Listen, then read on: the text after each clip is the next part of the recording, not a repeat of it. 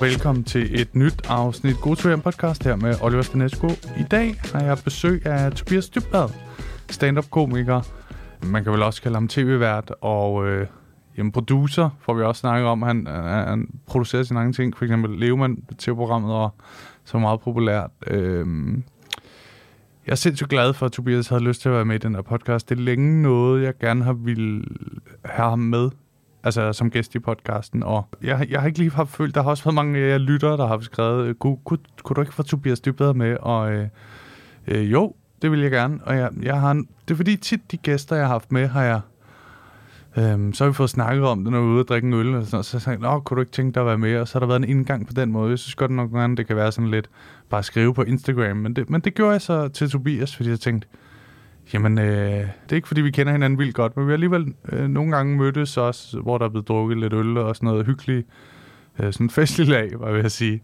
Og han er en sindssygt flink fyr. Jeg har kun gode ting at sige om ham, og så derudover er han jo også en virkelig dygtig komiker, ikke? Som det går virkelig lidt underligt, når man også kender folk og siger, man ser op til dem, men jeg ser i hvert fald, jeg kigger i hvert fald meget til, hvad han laver, for jeg synes, det er rigtig godt meget af det, og Dybvad-programmet jo er jo en gigasucces, som så nu er slut.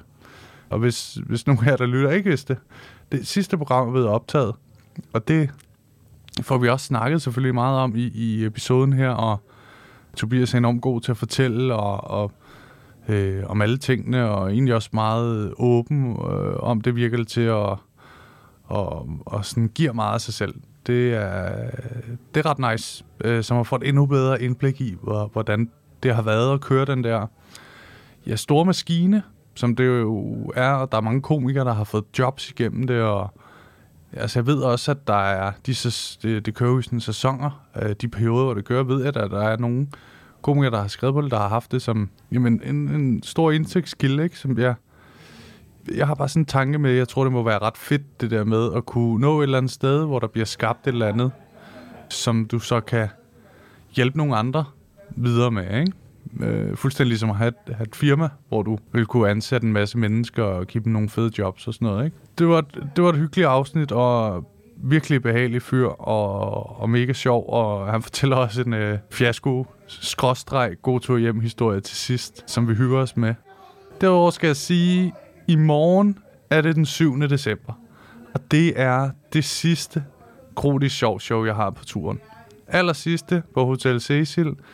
Jeg optager de her introer lidt inden, så på nuværende tidspunkt er der lige 10 dage til det udkommer, det her afsnit, så jeg ved ikke, hvor mange billetter tilbage, det jeg vil sige, men lige nu i talende stund er der sådan noget 50 tilbage, tror jeg det var, cirka. Og jeg håber jo på, at vi kan nå at fylde det ud. Det er måske lidt ambitiøst, men vi kan i hvert fald nå noget af vejen, hvis der er nogen af jer, der lytter med, som gerne vil se det, så kan I købe en billet på oliverstanescu.dk. Og hvis man ikke har mulighed for det, så kommer det ud til enten download, eller jeg har ikke helt fundet ud af, hvordan jeg vil lægge det ud endnu. Men jeg kunne forestille mig, at det bliver til noget download, hvor jeg kunne lægge det ud, og så kan man købe det der for, jeg ved ikke, hvad det bliver, 30-40 kroner eller sådan noget. Det skal ikke være så dyrt. Det skal være så alle kan være med. Men afsnittet med Tobias Dybvad, skide hyggeligt, behagelig fyr, mega sjov, god. I'm Sandra, and I'm just the professional your small business was looking for. But you didn't hire me because you didn't use LinkedIn Jobs. LinkedIn has professionals you can't find anywhere else, including those who aren't actively looking for a new job, but might be open to the perfect role, like me.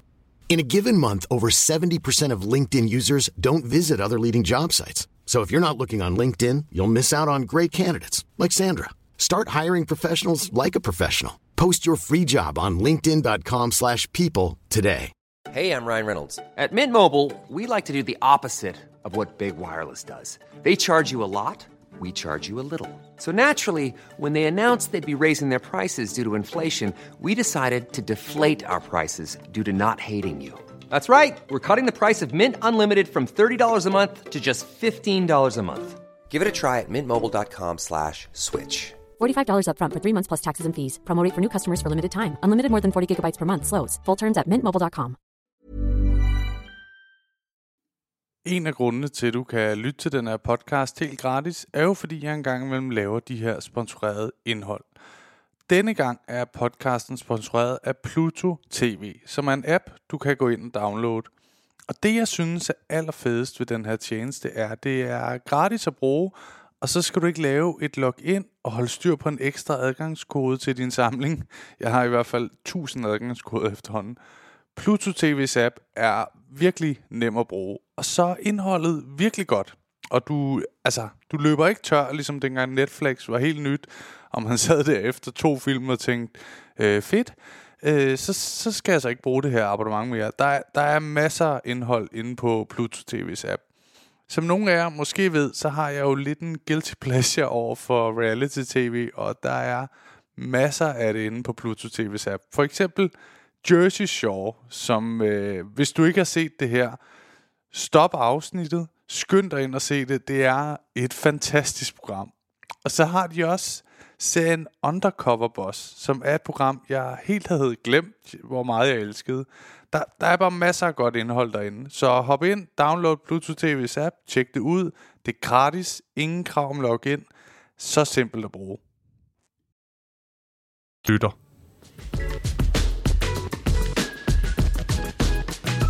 Velkommen til, Tobias. Tak skal du have. Dejligt, du vil være med her i podcasten. Ja. Men jeg fik at vide, Mohammed Habane var jo med. Ja. Og så sagde han, spørg Tobias. Ja. Og så har han mange fiaskohistorier, eller? Jamen det er jo, det har jeg da. Jeg har jo været tilfældigt med, jeg har jo afbrudt en podcastoptagelse for Habane. Ja. Og Jonas Kjærsgaard sad og heroppe og jeg sådan, hvad er der egentlig bag den her dør? Så var der et podcaststudie. Jamen, de havde deres egen podcast. Så endte jeg med at være med de sidste 20 minutter.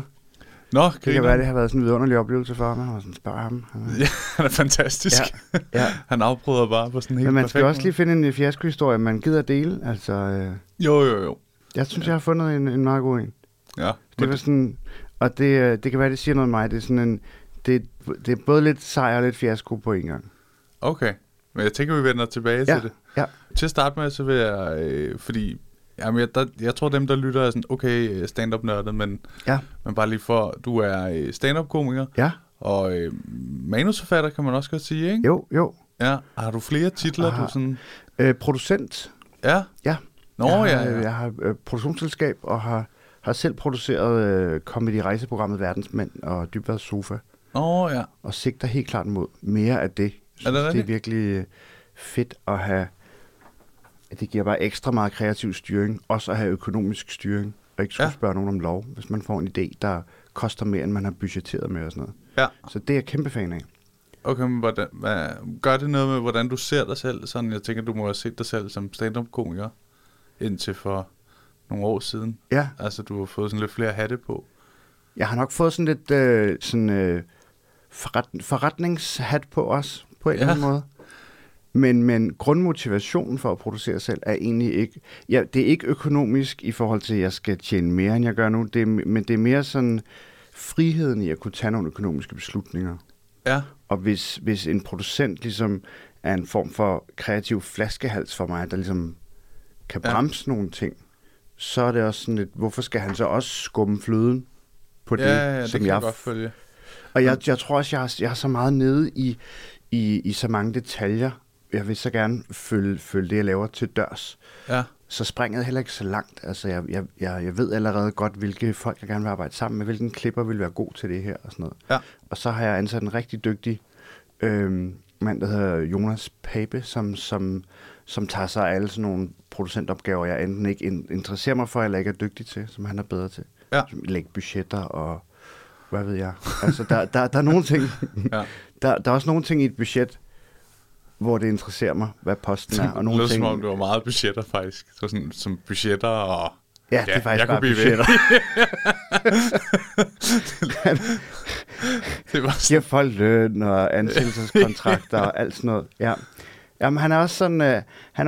altså, normalt tror jeg bare, at producenter møder op til et pitch med et budget, men jeg har så også Jonas med, så han også ligesom kan forsvare budgettet og sådan. Ja. Hvorfor får han tilrettelægger det der? Det ved jeg sgu da ikke. Altså, hvad plejer det på? Jamen, der er vel også noget af det i, og sådan, jeg tænker, der må være en ny rolle, selvfølgelig også i Dybvad har du været en form for, der har du vel været chef på en måde. Det har jeg jo på en måde, ja. I og med, at jeg har bestemt, hvem der skulle ansættes, ikke? Jo. Især af komikere, men jeg har også haft en holdning nogle gange til, hvem der blev besat på andre poster. Eller hvis jeg synes, nogen ikke gjorde det nok, hvem der skulle fyres. men primært komikere og klipper og sådan noget, så er det, jeg sådan har haft meget direkte kontakt med. Altså virkelig, klipper er virkelig noget, der kan influere på det. Hvis de ikke kan lave budget, så kan de desværre ikke være her. Nej, desværre. Men det vil så på den måde er jeg jo chef, men er så alligevel ikke, for jeg er jo ansat af en producent, så jeg har bare en kontrakt på den her sæson. Og så er det ham der ligesom har en aftale med Zulu, kan man sige, og dem, der ejer rettighederne sammen. Men har der været nogen, fordi der er jo, det tror jeg, man kan løbe ind i på alle niveauer i stand-up, det der med, at det er jo tit ens venner også. Ja. Så når man sådan siger, kunne det ikke være sjovt med ham eller hende her til at skrive på programmet, og så finder ud af, personen er ret sjov, ikke lige til det her. Ja. Altså, jeg tænker, det må være svært at sige, det var en sjov bytur i går, i dag bliver du fyret.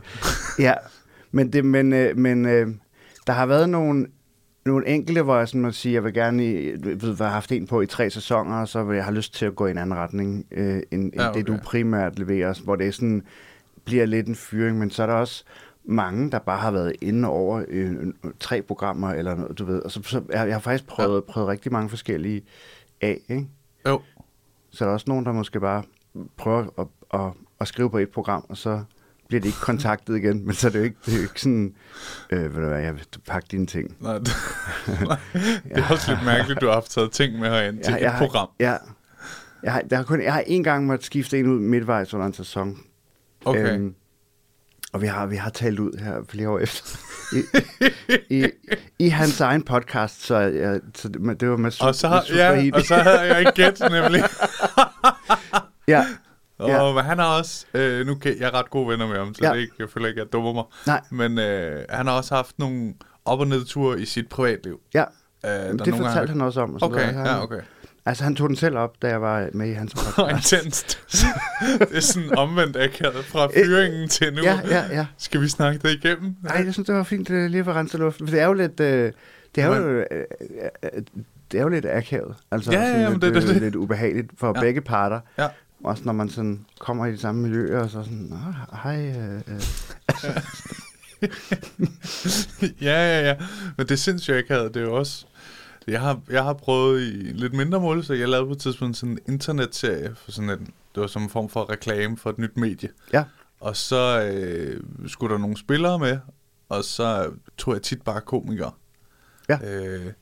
Og så var der jo sådan noget med løn, og man fik ikke, dagsløn var ikke så høj. Nej. Så nogle afsnit var der behov for 2, men der var stadig samme budget, så jeg delte det bare op mellem de 2. Ja. Så de fik lige meget. Nogle gange var der så kun behov for 1, og så tænkte jeg, så får den person bare hele det beløb. Ja. Vi kan lige så godt give det, der er. Ja, og ingen grund til, at det bare forsvinder ind i produktionsselskabet. Og så fandt jeg ud af på et tidspunkt, at de mennesker snakker sammen. Ja. Og så var det sådan, hvorfor får han altså dobbelt så meget? Ja. og så sådan, hvorfor har I snakket sammen? Ja, op med det. Ja. Men det var bare, der følte jeg bare, det var ret ubehageligt, fordi sådan, det var ikke fordi, så prøvede jeg at forklare det der, og så kunne jeg bare stadig mærke, der var sådan lidt, men jeg var der også med en hel dag, og sådan,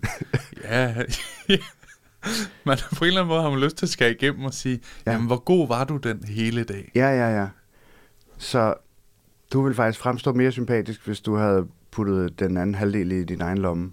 Ja, det er det, der er sådan lidt skørt. Ja. Fordi i min optik var det en uselvisk handling. Ja, sådan noget. Klart. Jamen, jeg ved på den sitcom Shit Happens, der fik de at vide, de må ikke sige til hinanden, hvad de fik i løn. Altså, som om nogen overholder det. Ja. Man måler sig da også op mod hinanden, og hvad får den person, og hvorfor det, og det vil jeg da også have. Ja, men det er sådan lidt mere et tabu, føler jeg, i, hvad skal man kalde det, underholdningsbranchen. lønninger, end det er, hvis du er jurist. Jamen, det kan godt være, men det er også... jeg ved ikke, hvordan det er. Nej, for jurister, det er vel også... Jamen, jeg siger det også kun, fordi jeg har insiderviden. Er du partner? Hvad nu det hedder... Men det er jo meget almindeligt at få forskellige løn, hvis man skal hyres ud til at optræde. Ja. Og der bliver aldrig sagt noget, føler jeg. Nej. Det er mere på det der redaktionsarbejde, føler jeg. Ja. Der er også sådan lidt sådan nogle levels, ikke? Du kan komme op i. Jo. Det har jeg i hvert fald kunne mærke. Jeg synes, det første skrivearbejde, jeg fik, der fik jeg 1.500. Ja. Og nu sidst fik jeg 3.000. Og nu ved jeg slet ikke, nu er det kun the sky. Nu stikker det bare af. Sådan 2 dage, ikke? Der. Jo. Har man hurtigt 6.000. Altså, jeg har jo... jeg skal jo lave Verdensmænd. Ja. Sæson 3. Vi har ikke skrevet under endnu, men det gør vi om lidt. Og så har de kun bestilt 8 afsnit. Så der skal jeg jo fyre en. Nå. Fordi jeg har allerede været ude og spørge gæsteværter, om de har lyst til at være med. Jeg har jo ikke tålmodighed til sådan noget tv-tæmpe. Nej. Så jeg tror, der er et job. Jeg har det helt klart. Så det skal det er jo også lidt en fyring. Ja. Også lidt ubehageligt, fordi der, det er ret der er jo nogen, der skal vælges lov, fra, og det bliver jo en afvisning. Ja. Selvom det ikke er mig, der har besluttet, der skal færre med, så er det jo mig, der beslutter, hvem kan undværes. Ja, jeg ved ikke, hvorfor der er sådan lidt... Det er jo nok også tit, fordi at det er sådan et fag, hvor man putter ret meget af sig selv i, ikke? Jo. Hvor hvis du er måske klipper faktisk, og der er også lidt af det. Hvis du så er revisor, rigtig, der er det lidt mere sådan... Der er iskold med at blive fyret. Så er det de 3 måneder med dagpenge, ikke? Jo. Ja. Revisorer, de kan sagtens bare leve af havregryn. Men jeg forestiller mig, at de har det der helt døde blik, ikke? Du er fyret. Nå. Kan jeg så ikke sidde her? Nej. De er vanvittige fede at optræde for. Ja? Har du været på livlige? Ja. Deloitte eller sådan noget? Ja. Jeg har engang optrådt for Pricewaterhouse og Deloitte samme dag. Nå, stærkt. Og jeg tror, det var først Deloitte, og så kom jeg til Waterhouse, og så sagde jeg, vi har lige hørt, du har optrådt for vores allerstørste konkurrent. Altså, hvis der kunne sige et eller andet, så kunne det virkelig være fedt. Så gik jeg op og sagde, jeg er glad for at være her. Jeg har virkelig haft lortet af, at de optrådt for Deloitte. Hold kæft, nogle pækhoveder, mand. Og så var de bare sådan, fuck Deloitte. Så fløj jeg bare derfra. Det kunne de fandme godt lide. Ej, fantastisk. sådan nærmest fodboldagtig stemning. Fuldstændig. Men det er også tit de der jobs, hvor de er helt rolige 5 dage om ugen, ikke? Jo. Og så kommer så weekenden. Også, hvor de lige får en øl til fredagsbar. Det er sådan, man vil gerne optræde for dem på deres fredagsbar. Man gider ikke at møde dem 1:00 om natten til en julefrokost. Nej. Tænker jeg. Nej, der er det blevet for voldsomt. Det kommer selvfølgelig... Jeg ved ikke, hvor tit de har fredagsbar. Det kan også være, de er meget mere rock'n'roll, end man lige forestiller sig. Altså, jeg synes tit... Det er jo også bare sådan en go-to kedelig stilling. Det er jo sådan en helt kliché, ikke? Jo. Revisor. Men det er jo også... De er jo tit relativt unge. Det gør vel også noget. Altså, revisorerne? Ja. Er det det? Jeg tror, man gider at være sådan revisor i en vis årrække, og så rykker man... til Deloitte. Jeg ved ikke, hvor man rykker op. Jeg ved heller ikke, hvad der sker. Men det er også nogle af problemer med det her arbejde. Man har ingen forståelse for alt muligt andet liv. Nej. Så rykker så er du så videre. Så er du... Ja. Når du er bare fyret på dagpenge resten af livet. Det er bare det, der sker, når man er 27-årig revisor. Det vidste jeg ikke. Det er nyt for mig. Men hvordan har det været, apropos med tv og sådan noget? Fordi nu er det jo kommet ud, at Dybbad bliver lukket ned programmet. Ja. Som du har lavet i 10 år. 10 år, ja. Det er nærmest din identitet. Ja, altså, det er halvdelen af mit arbejdsliv som komiker. Og virkelig der, hvor det var begyndt at virkelig bryde igennem, ikke? Jo. Og Og nu er det slut. Nu er det slut. Jeg har leget med tanken en del år, og jeg har en rigtig dygtig sådan, coach og karriere rådgiver, jeg måske sige, som jeg lægger lidt planer med. Og... Klipper han også til daglig? Nej. Nå, okay. Hun lægger ikke budgetter. Det får hun sikkert nogle andre til. Nå, okay. Hvad nu det hedder, så vi leveler meget godt der. Nej, hvad nu det hedder, for 5-6 år siden måske, sagde hun, du skal jo ikke lave det for evigt. Nej. Altså, du har ikke lyst til at stoppe lige nu, men du kommer ikke til at lave det for evigt. Så hvad skal du efter? Ja. Det skal du finde ud af nu. Så du har en plan. Ja. I stedet for at stå, når det er slut, og så, hvad skal jeg så?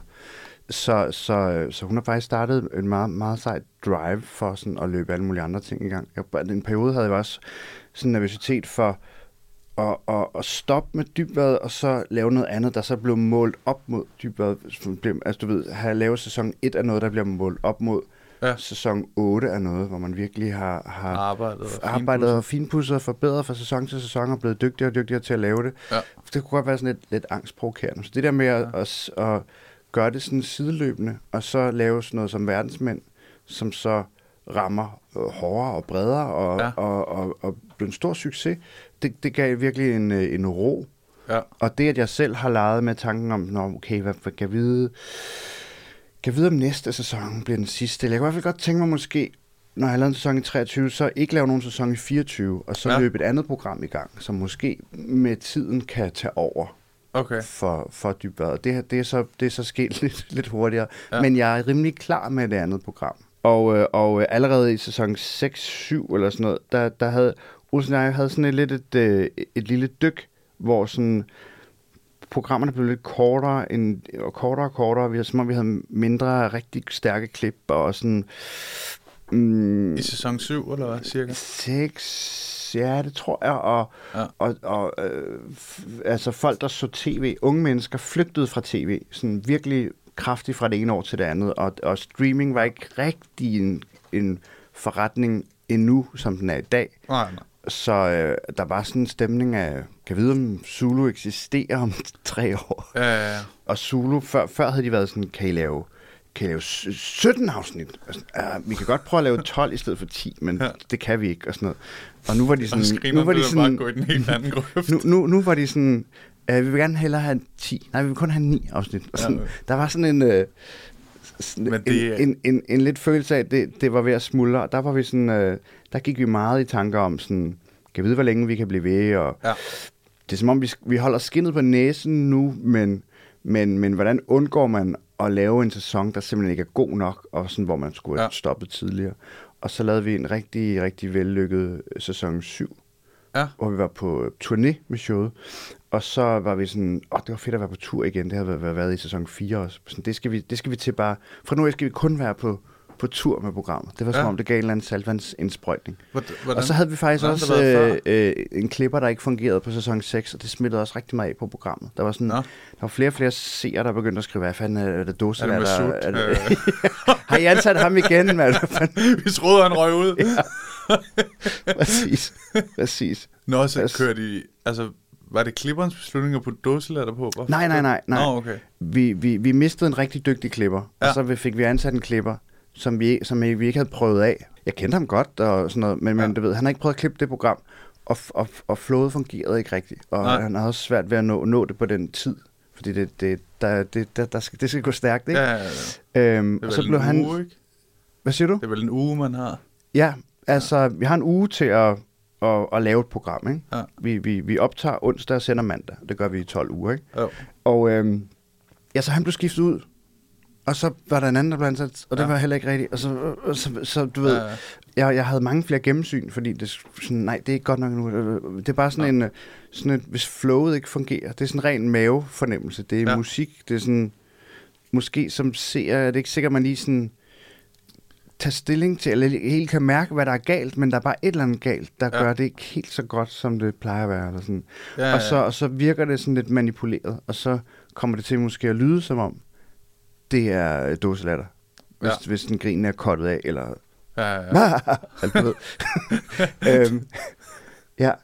Så op til næste sæson, der holdt vi simpelthen audition. Med, vi havde kigget på én klipper, vi ville bare lige prøve ham af, hvor han sådan fik vores noter fra en gammel optagelse, fik råbåndet, og sådan, du har fra 9 om morgenen til klokken 15, hvor vi normalt har gennemsyn. Du skal nå det på den tid. Okay. Og så møder vi ind og laver et gennemsyn. Ja, så nåede han det ikke, så sådan, vi prøver lige igen med et andet program. Og så hård er I heller ikke. Nå, du ikke nåede det. Men heldigt for dig, så er der en dag mere nu i buffer. Ja, men han klarede cuttet. I andet forsøg. Ja, Ja. Jamen, vi så noget så han blev den nye? Ja, han blev den nye. Okay. Og klippet frem til sæson 10, tror jeg. Ja, okay. Men hvordan... Stoppede egen frivillig. Er det rigtigt? Ja. Nå. Hvordan fungerer det? Så jeg er færdig med at være her. Jamen, han havde... Jeg skal klippe Diamantfamilien. Jeg tror, han vil gerne have noget mere fast arbejde, end sådan noget, hvor han har 2-3 dage om ugen, som det tager at klippe. Nå, ja, det er selvfølgelig rigtigt. Sådan 12 uger, hvor det er lidt svært at tage andet arbejde ind, fast i hvert fald, ikke? Jo. Sådan det tror jeg var sådan noget med realkreditlån og sådan familie. Ja, okay.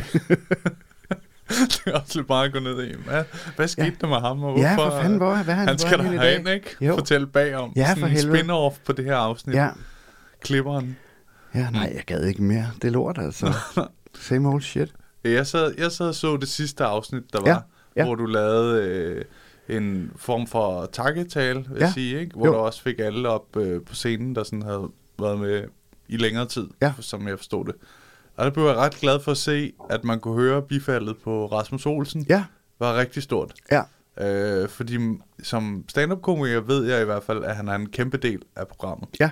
Men jeg var lidt i tvivl om, hvor meget folk egentlig vidste, at han var en stor del af det. Hvis man har set det meget, så ved man i hvert fald, altså ved almindelige sæsonafslutninger har jeg jo altid også holdt sådan en ikke hvad jeg kalder alle op på scenen, men i hvert fald lige nævner folk, og nogle gange lige fremhæver nogen, og der har jeg også fremhævet ham og kaldt ham op på scenen og givet ham blomster og sådan noget, og han er jo også indimellem med i Voxpop eller andre ting og sådan noget, ikke? Jo.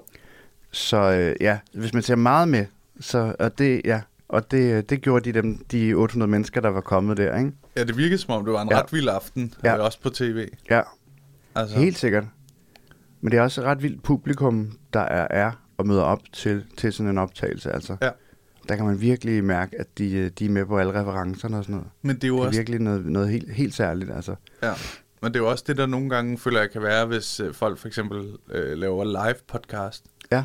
At der er de der nærmest callbacks, som man ved, det plejer verden altid at sige, og så bliver det næsten, altså så bliver det ekstra sjovt, selvom, altså der er bare det der med, som du nævner med referencerne, at man sådan, jeg forstår det, så bliver det næsten, jeg bliver nødt til at grine lidt højere, så de ved, at jeg helt er sikkert. Altså med, jeg har set det 10 år. Ja, det er en ret vild klubfølelse at have, at sidde 800 mennesker, hvor mange af dem ikke, de fleste ikke kender hinanden, og så have den der samhørighedsfølelse. Det er en ret vild ting, altså. Ja. Jeg har virkelig øvet mig gennem årene med sådan at ikke gøre det til et forlukket univers, som man ikke ligesom kan få lov at stige på, hvis man vil det. Det er også det. Altså, og især også ligesom lad hver ny sæson definere sig selv. Så sådan, det vil gavne dig at se med fra starten af sæsonen, men du behøver ikke at have set alle de andre for at følge med. Nej, og så en gang imellem er der lige en eller anden, gammel en, der bliver trukket op af hatten, ikke? Men vi er også begyndt at tage for lidt mere i hånden, og bare lige sådan, i dag skal du lige kende den her reference. Ja, altså sådan noget der, ikke? De tit starter I, synes jeg faktisk, med at sige, I skal lige se det her klip for... Ja. I dag skal du vide, Tommy Kenter har engang knippet en kage. Og så er der en joke senere. Altså, det vil jeg meget med. Ja, hvem har sådan... Så det har jo også noget at gøre med at prøve alt muligt af, og så finder man ud af, at nu bliver det for en spist, eller den fangede de slet ikke. Og der er også et eller andet... Jeg så en optagelse af Tosh.0. Og det har jeg ikke set. Sådan en amerikansk format, med han viser YouTube-klip. Ja. Og så inden optagelsen, så siger han, så forklarer han publikum alle referencer, der refererer til et eller andet, eller et eller andet, der kunne være snævert eller sådan noget. Hvor sådan, jamen så har du taget de her 100 mennesker i rummet i hånden, men hvad med dem, der ser programmet? De må have lidt sådan, det skal vi altid igennem. Jeg tror, så sidder serien bare og tænker, jeg fatter intet, men de griner ind i studiet. Ja, det er virkelig det var ret sjovt at se et meget, meget succesfuldt program. Han har ret mange sæsoner, og så bare tænke, hold kæft, hvor vil jeg ikke gøre det sådan, eller okay, det der gør vi på en helt anden måde. Ja. Han optog det samme program 2 gange. Okay. Altså helt det samme. Så han lavede den samme blog 2 gange. Så kunne de klippe i det, hvis der lige var en mundfuck eller et eller andet. Og sådan. Ja, der dopper i det bare, ikke? Jo, der det er sgu nemmere. Lige præcis. Men det var også noget af det, der var ret fedt ved Dybvad-programmet, at det så bliver fortalt. Ja. det der, jeg tror også, du nævner det i det sidste show der, at det der med, at tv meget har været sådan med, at vi bliver nødt til at skære det ud i pap. Ja. At det vil I prøve at gøre lidt op med, ikke? Jo. Det der jo også sådan lidt et det har også noget at gøre med, når man står så meget og peger fingre af andre, så kan man, så har man ikke råd til...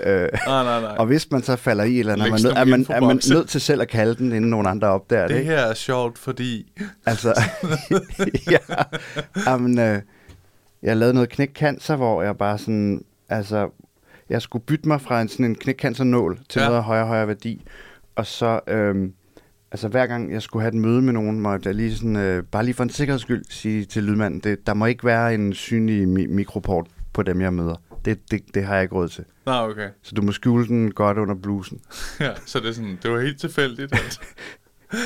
Ja, altså nu tror jeg ikke, vi lavede sådan noget, hvor jeg tilfældigt mødte nogen på gaden. Nej.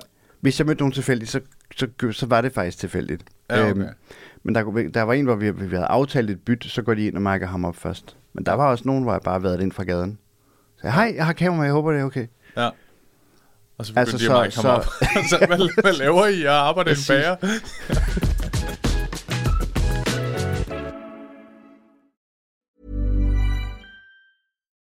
Millions of people have lost weight with personalized plans from Noom.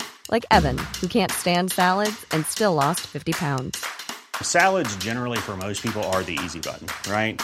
For me, that wasn't an option. I never really was a salad guy. That's just not who I am. But Noom worked for me. Get your personalized plan today at Noom.com. Real Noom user compensated to provide their story. In 4 weeks, the typical Noom user can expect to lose 1 to 2 pounds per week. Individual results may vary. Burrow's furniture is built for the way you live. From ensuring easy assembly and disassembly to honoring highly requested new colors for their award-winning seating, they always have their customers in mind. Their modular seating is made out of durable materials to last and grow with you. And with Burrow, you always get fast, free shipping. Get up to 60% off during Burrow's Memorial Day sale at burrow.com/ACAST. That's burrow.com/ACAST. burrow.com/ACAST.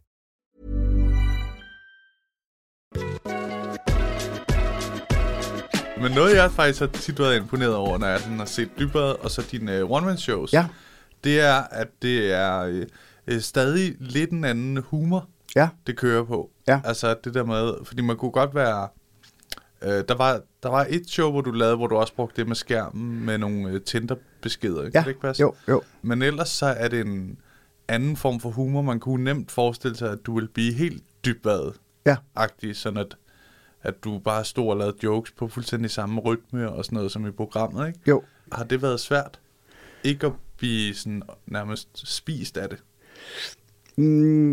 Det synes jeg ikke. Altså, der er jo et eller andet med formen, der kalder på stilen også på en eller anden måde. Ja. At selve klippet kommer over til at fungere som et setup. Ja. Og så kan man jo nærmest bare stå og lave one-liners efter det. Ja. Det er jo sådan lidt særlig stil, som faktisk er lidt svær at få ind i sådan en one-man-show. Men jeg tror også, altså, inden jeg havde lavet one-man-shows, var jeg sådan lidt, det behøver ikke at være sådan et temashow og sådan noget. Men så er det alligevel endt med at blive rimelig temashow, de fleste, jeg har lavet. Og det på en eller anden måde har det været fedt, når jeg sådan har skulle skrive det, og også spændende at arbejde med en eller anden historiebue og sådan noget, ikke? Jo. Og så bruge det, at et one-man-show er jo altså et år, eller nogle gange halvandet, til sådan at gå og summe over og prøve af. Og Dybvad, det er jo bare, der er et helt hold, og selvfølgelig mig, der sammensætter mit manus og sidder fedt med det, men der er en uge til det, og vi overproducerer helt vildt, så jeg kan smide i hvert fald 40% af alt. Okay. Så alt, jeg ikke rammer lige røven, det bliver bare klippet ud. Ja. Så der kan man også øve sig i. Nå, det var en sut-joke igen. Ja, præcis. For helvede, Hvem har pillet ved min teleprompter? Nå, det må du sige. Jeg synes bare, det var meget sjovt. Jeg tror ikke, du er kommet helt på duberne igen endnu. Nej, jeg håber, han hører det. Jamen, det gør han. Ja. Men han pisker sig selv. Hvad nu det hedder? Jamen, altså, det er bare to vildt forskellige processer. Ja, så det har været unaturligt, hvis det skulle... Og jeg læser jo hele prompterteksten op til en prøve, hvor der kun er holdet, ikke noget publikum. Og så sidder Olsen dernede, han tager lidt noter, får nogle idéer, og nogle gange siger også bare til ham, der er lige en fejl på prompteren, vil du ikke lige notere det? Eller, jeg fik lige en idé nu. Og så er det som om, så tager jeg hans noter, og så sætter jeg mig selv derfra, og nærmest ind til, lige inden vi går på, og bare sidder og fedter med det. Og så er det som om, når jeg når til noget i prompterteksten, så kan jeg ligesom mærke, at det skal skrives om. Så kan jeg lige huske fra, jeg stod der, okay. Og så går jeg bare op og læser det op. Og så er kunsten jo at gøre det på en levende måde. Men leveringen bliver også lidt efter nogle gange, at man lige skal læse med. Altså sådan, så får jeg sådan lidt leg ind i det. Ja. Men det smitter ligesom af på stilen på en eller anden måde. Jo. Men det er også den levering, jeg tror, men det kommer så måske meget naturligt, så når du i en one-man-shows ikke har teleprompter. På one-man-show kan jeg sådan læne mig helt tilbage i leveringen på en helt anden måde. Ja. Og jeg synes også, det er spændende i et one-man-show at nogle gange lege lidt med stemningen og lege med tempoet og nogle gange blive helt alvorlig. Og så, eller, ja, fordi dit nyeste show, uden at det skal blive sådan noget, men jeg synes, det var det bedste, du nogensinde har lavet. Tak. Og det synes jeg specielt på grund af de sidste 30 minutter. Ja. Som jeg synes var meget sjove. Ja. Og rørende. Der bliver jo vendt nogle ting, ikke? Jo. Jeg synes, det der med at være ludoman er sindssygt godt. Og så er det jo meget rørende, det du fortæller med din søster selvfølgelig, og videoen. Og det synes jeg er virkelig smukt. Det er ikke noget, du har... Det kræver selvfølgelig også, at man har oplevet et eller andet, man sådan vil synes er vigtigt at formidle, ikke? Men dine andre shows har der... har det været på en anden måde i hvert fald, ikke? Jo. Jeg tror, at jeg har ligesom virkelig fundet noget, som jeg havde rigtig... Altså, jeg synes altid, jeg har fundet noget, jeg rigtig meget lyst til at snakke om, men også noget, jeg sådan brændt for på en anden måde, og som sådan... Jo mere jeg skrev mig ind i det, egentlig gennemsyrede ret meget af mit liv og mit barndom og alt sådan noget. Og jeg synes nogle gange, stand-up kan blive gjort op i sådan... I hvert fald i visse kredse, sådan om, er det politisk satire, så er det fint. Ja. Hvis ikke, så er det bare fladpandet, ikke? Ja. Hvor jeg har lange perioder, hvor jeg sådan, jamen altså,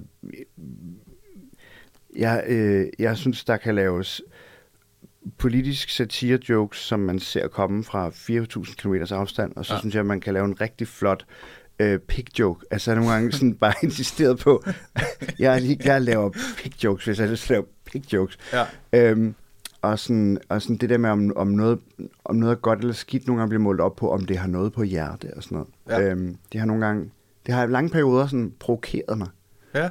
Men her, der fik jeg simpelthen bare helt naturligt ideen til showet ud af en masse tanker og noget, som virkelig optog mig. Ja. Og det fortæller jeg også i showet nærmest, hvordan ideen er opstået. Ja, og det er jo sådan... ja, det er lidt svært lige at sætte ord på, men det er jo sådan noget, som altså grundtemaet i showet er jo, hvis man skal pille det ned, carpe diem. Så meget originalt. Som jo kan være utroligt banalt, men som har meget, meget stor betydning for mig, og det her med sådan at dyrke det positive og komme ud af en familie, der ikke er gode til det, ikke? Så det er sådan, det får en helt anden vægt, når det sådan bliver personligt, synes jeg. Ja. Men jeg er også rigtig glad for det show. Ja. Så det var fedt at lave det. Har du kunne mærke det der med? Jeg har tidligere også sådan... jeg altid synes, det var sjovt at lege med stemningen. Ja. Og i dag synes jeg måske, det er sjovere at lege med stemningen, når jeg selv har noget på spil, end hvis jeg før i tiden lavede meget voldsomme jokes. Ja, så har det været det, der var stemningsbrudene, ikke? Ja, så sådan, fuck. Okay, det var overstreget. Hitler, flink fyr. Ja, præcis.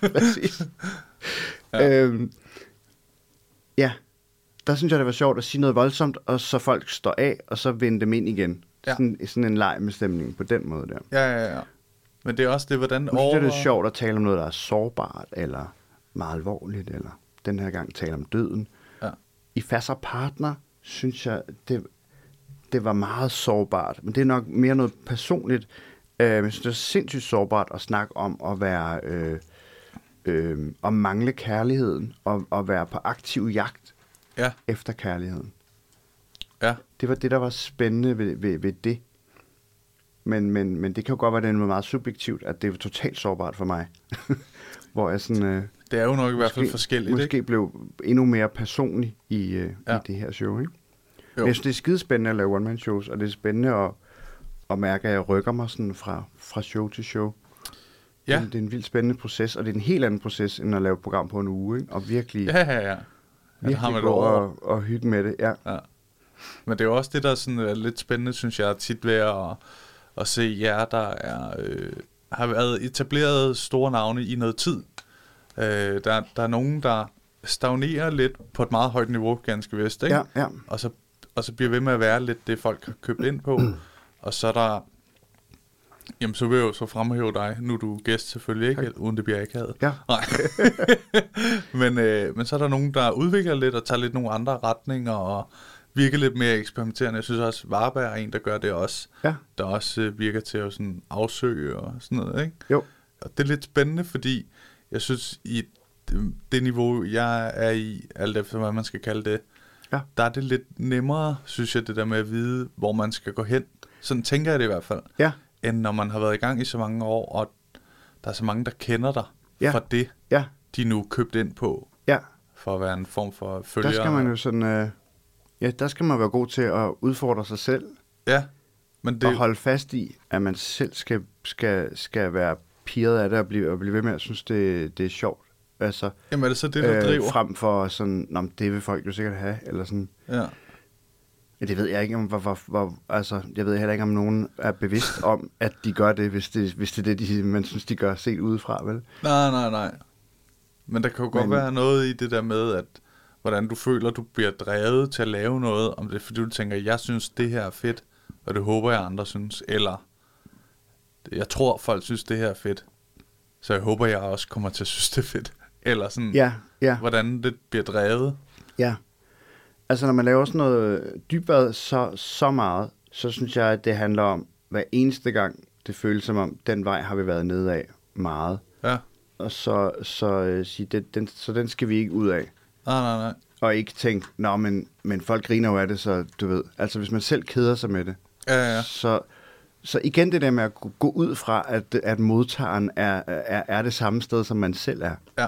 Altså, det tror jeg er sindssygt vigtigt. Også for at bevare sin egen glæde ved at lave det. Ja. Altså.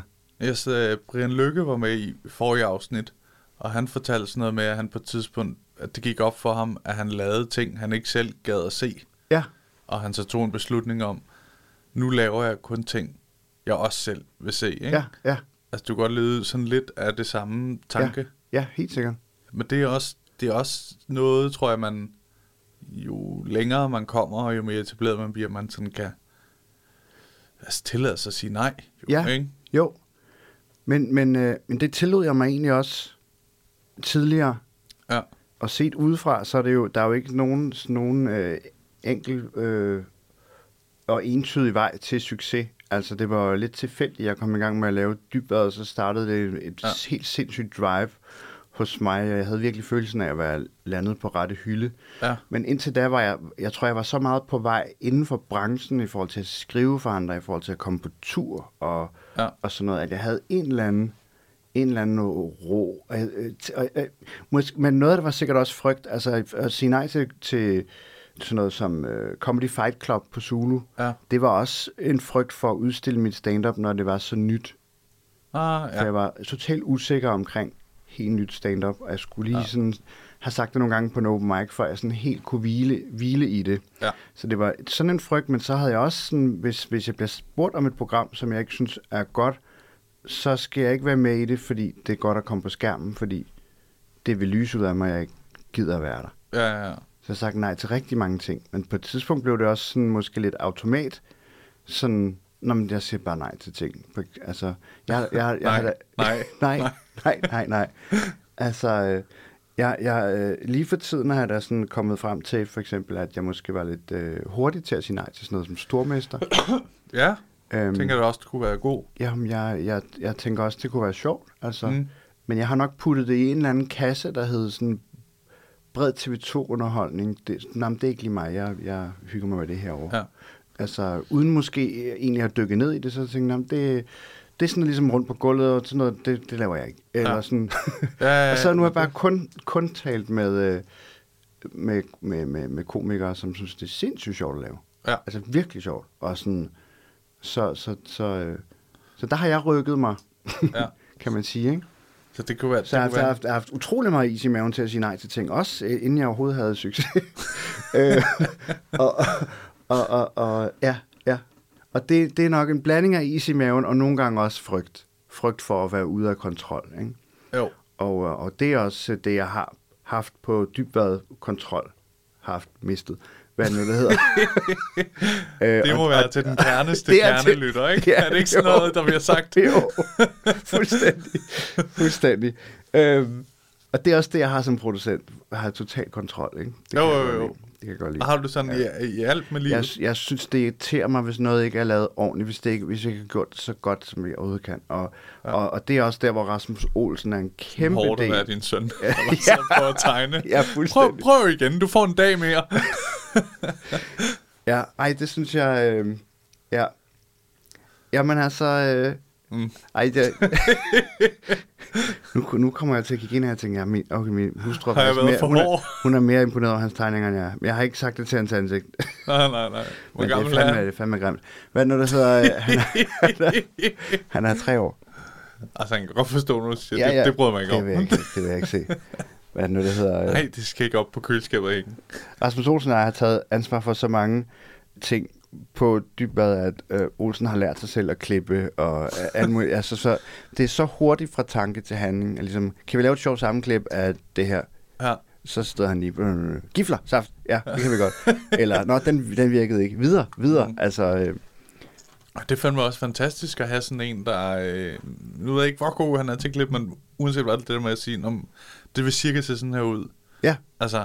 Ja, jeg har lige Photoshop til husbehov, og så nogle gange skal man have det lavet bedre end det, men nogle gange er det også fint at bare lige sådan, lige flække det sammen, frem for at skulle sende til nogen, og så kommer det tilbage i morgen og sådan noget. Det er også meget heldigt, at han ikke er blevet vildt god, ikke? Fordi jeg tænker, der må have været nogle klipper, der har hjulpet ham lidt i gang. Ja. Og så bare sige, nu har han stjålet mit arbejde. Ja. Mig, der bare vil være flink. Ja. Jamen, der er kun mig og Olsen på ansat. Ja.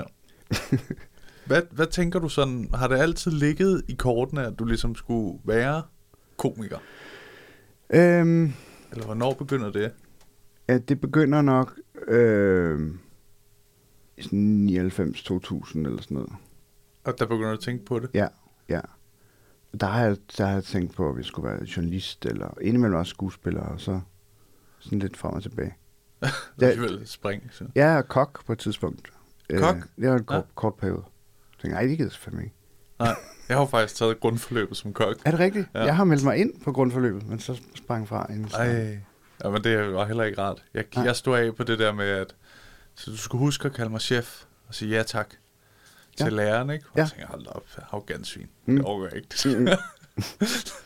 Og man skulle det, altså alt skulle bare, jeg elsker at lave mad, men det der med at kun skulle lave ud fra en opskrift, der kunne jeg bare mærke, jamen, jeg synes ikke, det er sjovt alligevel, så vil jeg gerne melde mig ud. Jeg laver min egen podcast. Jeg har altid været podcast eller kok. Ja. Det var meget det, jeg har pendlet imellem. Ja. Men det kunne også være, at man skulle have en madpodcast, ikke? Jo. Så der er sådan noget lidt sexy i de der smaske lyde, ikke? Jo, for helvede. Jeg ved ikke, om dit produktionsselskab... Så en ting er et tv-program, hvor man ikke kan smage maden, men man kan heller ikke se den. Nej, jeg skal bare vide det selv. Du må bare stole på, at det er makrelbuff.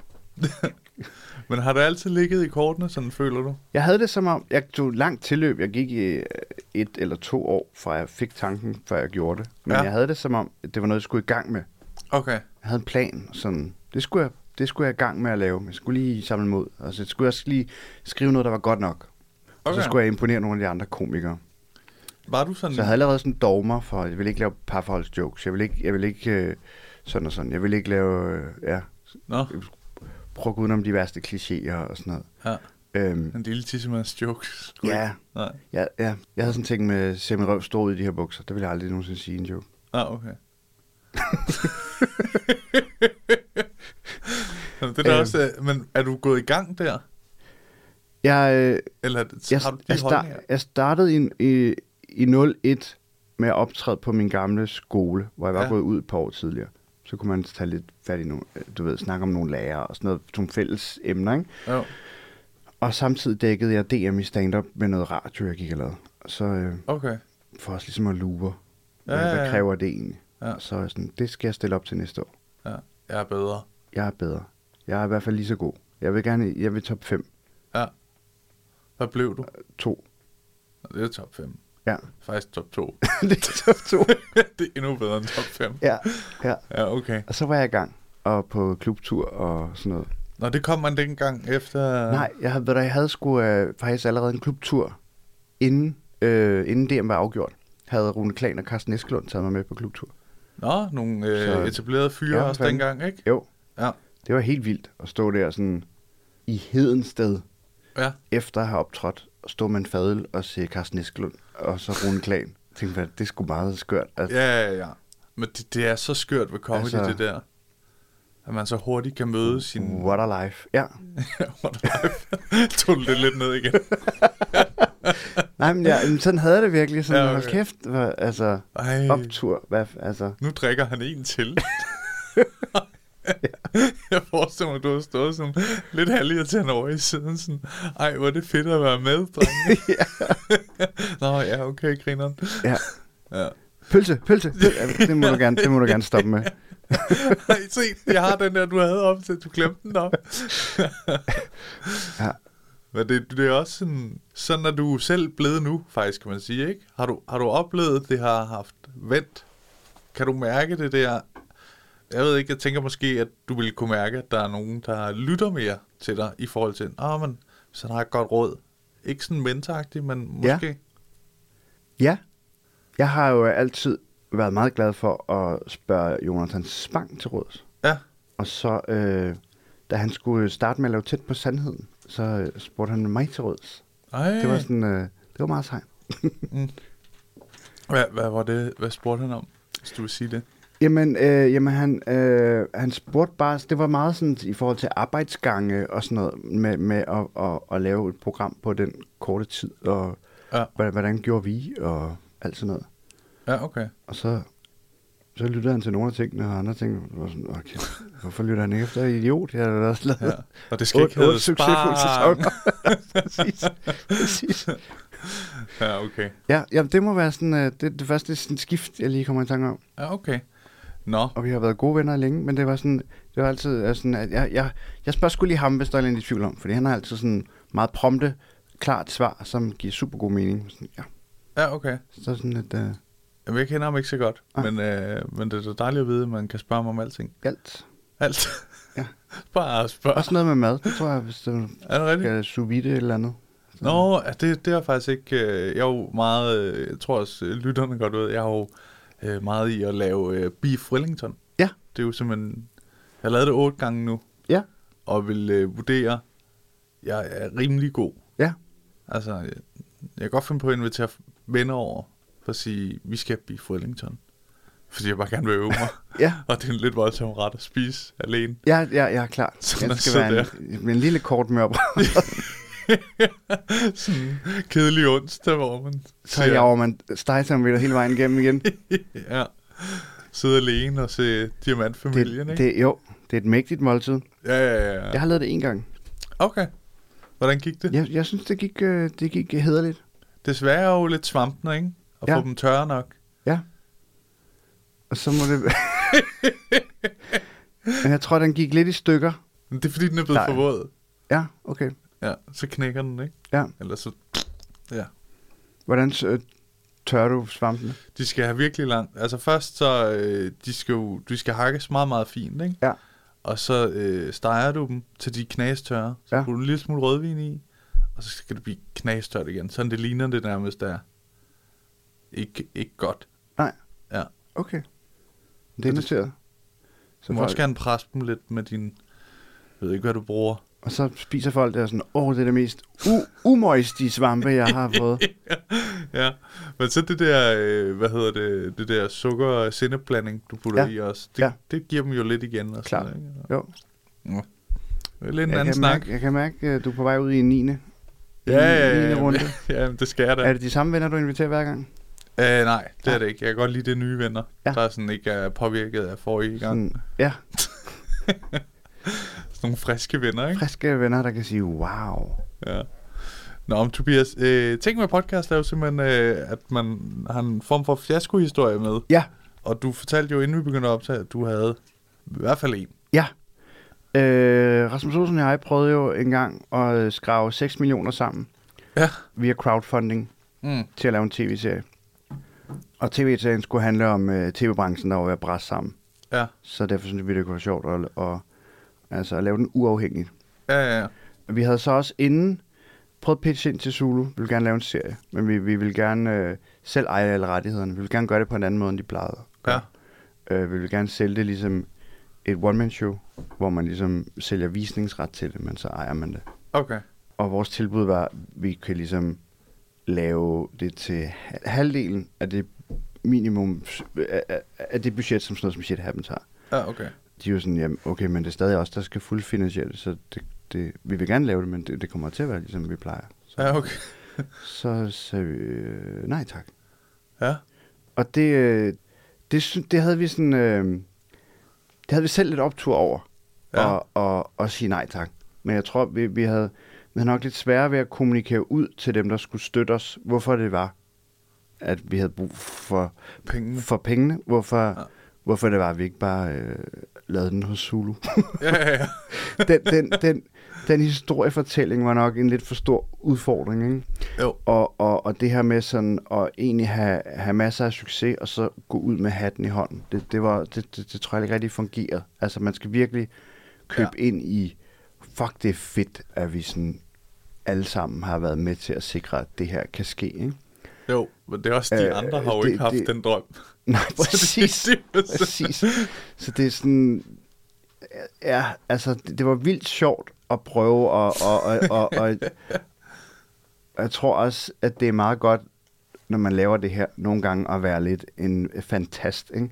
Jo. Ellers tror jeg slet ikke, man har stillet sig op på scenen til at starte med, men altså, der var noget fedt i at sige, ellers tak, og de sådan, hvad? og så ville det jo selvfølgelig have været super, super fedt at samle 6 millioner sammen. Ja. Og at lave det totalt independent. Vi nærmede os 1 million sammen med et par støtteshows, vi lavede og sådan noget. Ja. Jeg tror altså folk ved i bred forstand ikke, hvad det koster at lave tv. De er bare sådan, hvad fanden skal I med 6 millioner? Ja. Er I fuldstændig sindssyge, ikke? Jo. Men jeg tror, allerførste sæson af Shit Happens har måske kostet 10 millioner, ikke? Jo. Når man skraber penge sammen, så er det jo en indtægt, så man skal starte med lige at betale moms, så har man 4.800.000 tilbage. Så vil vi sådan producere det skrabet for, ikke? Jo. Men vi har også lyst til at se, om vi kunne lave et alternativ til tv. Det var også på det der tidspunkt, hvor det føltes som om, at tv var ved at smuldre. Ja. Og især, hvis man var på Zulu, som gerne vil henvende sig til unge mennesker, så var det rimelig fucked, ikke? Jo.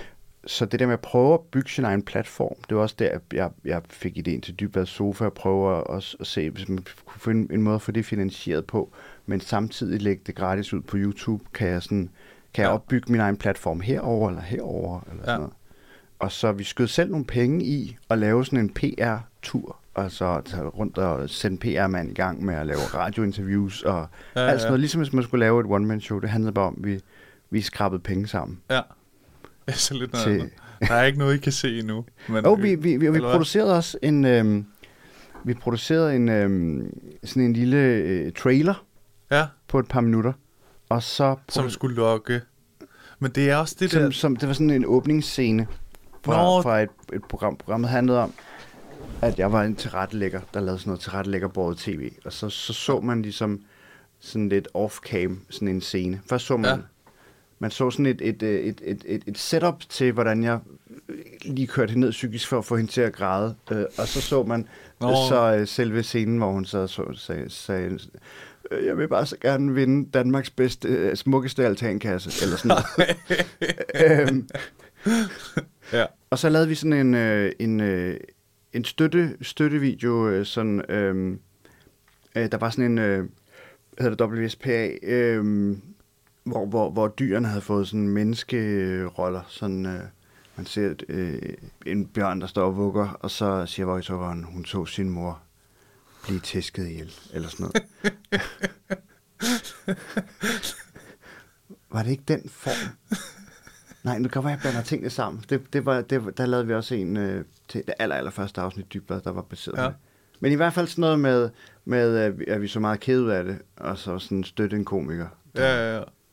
Men jeg vil da sige, 1 million, det er da meget godt klaret. Ja da.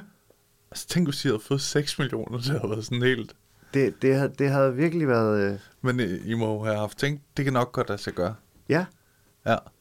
Det kunne det så ikke. Det kunne det overhovedet ikke. Vi må have tænkt, det kunne nok lade sig gøre, og hvor ville det være vildt, hvis det kunne, ikke? Jo. Og så kunne man jo købe reklameplads, og man kunne købe alt muligt, ikke? Ja, så sådan Lars fra Store Hedinge.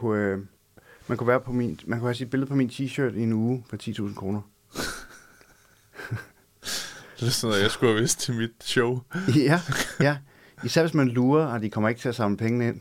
Ja. Så er det jo gratis. Nå ja, så får man fået penge tilbage.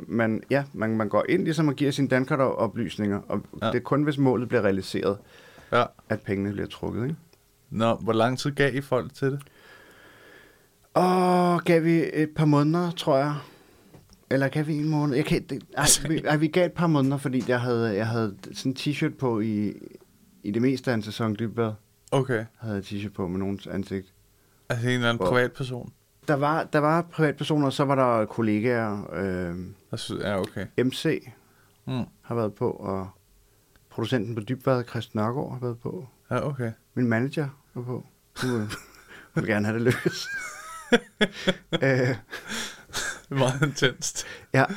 Og ugen efter os, ovenpå. Ja, præcis. 4 uger i træk. Ja, og det var også der, jeg synes, det var sjovt at provokere lidt. Altså, det tror jeg også. TV2 synes, det var lidt provokerende at stå. Ja, på deres kanal. Crowdfunding, men det var ikke sådan, jeg sagde jo ikke, kom i Dybbad for 10.000 kroner. Nej. Og jeg gik rundt med t-shirten en hel uge. Det var bare tilfældigvis det, du skal. I den uge, hvor jeg blandt andet lavede Dybbad. Ja. De tog det meget pænt. Ja. Fantastisk. Ja. Vi er nået ved vejs ende, havde jeg lidt svært at sige. Tusind tak, fordi du blev med. Det var en kæmpe fornøjelse. Og i lige måde. Og tak, fordi I lyttede med. Ha' det godt. Ha' det godt. Det var afsnittet med Tobias Dybbad. Jeg håber, I kunne lide det. Jeg synes jo, det er skidespændende, når jeg har nogle af de der komikere, der har været i gang i mange år og haft en flot karriere. Og Tobias er heldigvis skidesød til bare at fortælle derud af om tingene og være utrolig åben om det. Og det synes jeg var spændende at lytte til. Jeg håber, I nød afsnittet. Jeg vil også lige skynde mig at sige, der hvor I lytter podcast, om det er på Podimo, Apple, Spotify, hvis I vil gå ind. Jeg har altid lidt svært ved at sige sådan noget, men og simpelthen lige trykke 5 stjerner i anmeldelse. Simpelthen det højeste, man kan give. Fordi så rører podcasten lidt højere op, og så kan der komme flere lyttere til, og det kunne være fedt. Det var bare lige det. Jeg håber, I nød afsnittet. God tur hjem.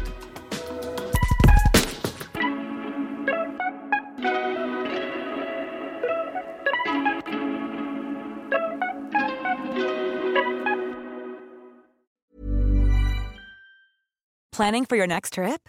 Elevate your travel style with Quince. Quince has all the jet-setting essentials you'll want for your next getaway, like European linen, premium luggage options, buttery soft Italian leather bags, and so much more. And is all priced at 50 to 80% less than similar brands. Plus, Quince only works with factories that use safe and ethical manufacturing practices. Pack your bags with high-quality essentials you'll be wearing for vacations to come with Quince. Go to quince.com/pack for free shipping and 365-day returns. Treat mom to healthy, glowing skin with Osea's limited edition skincare sets. Osea has been making clean, seaweed-infused products for nearly 30 years. Their Golden Glow body set includes 3 clinically proven bestsellers for smooth, glowing skin, while the Glow and Go facial set provides spa-level results at home. Both sets come in giftable boxes with savings up to $48 and free shipping for a limited time. For 10% off your first order site-wide, go to OSEAMalibu.com and use code MOM. Hey, lige en hurtig ting her med jer. Som I ved, så er grunden til, at I kan lytte til den her podcast helt gratis, jo fordi jeg engang imellem laver de her sponsorerede samarbejder. Og denne gang har jeg lavet et samarbejde med Just Drive. De har været så søde at låne mig deres lækre Nissan Qashqai, og grunden til, at jeg ligesom har lavet et samarbejde med de her Just Drive, er fordi det faktisk er virkelig nemt og gennemskueligt. Og så har de ingen lange bindinger på bilen, som jeg nogle gange godt synes kan være lidt irriterende. Og så er der ingenting med småt, så ingen bekymringer. Og så går det bare lynhurtigt. Jeg bestilte bilen, og så gik der bare, ingen tid, så kørte jeg rundt i en splinter ny Nissan. Som nogle af jer måske ved, kørte jeg jo før rundt i sådan en lille Peugeot 107. Så det er en kæmpe opgradering. Nu har Maja så fået lov at køre rundt i Peugeoten, selvom hun nogle gange er lidt fræk og prøver at spørge, hvad den der Nissan der, skal jeg ikke lige køre i den? Og der er jeg sådan rimelig hård og siger, det må du selvfølgelig godt, fordi jeg gerne vil have god stemning på hjemmefronten. Jeg er ikke idiot jo. Men hop ind på justdrive.today og tjek det ud. Der er en ny bil i 120 dage med alt det vigtigste inkluderet. Og så kører du bare skide lækkert. Endnu en gang, tak fordi du lyttede med.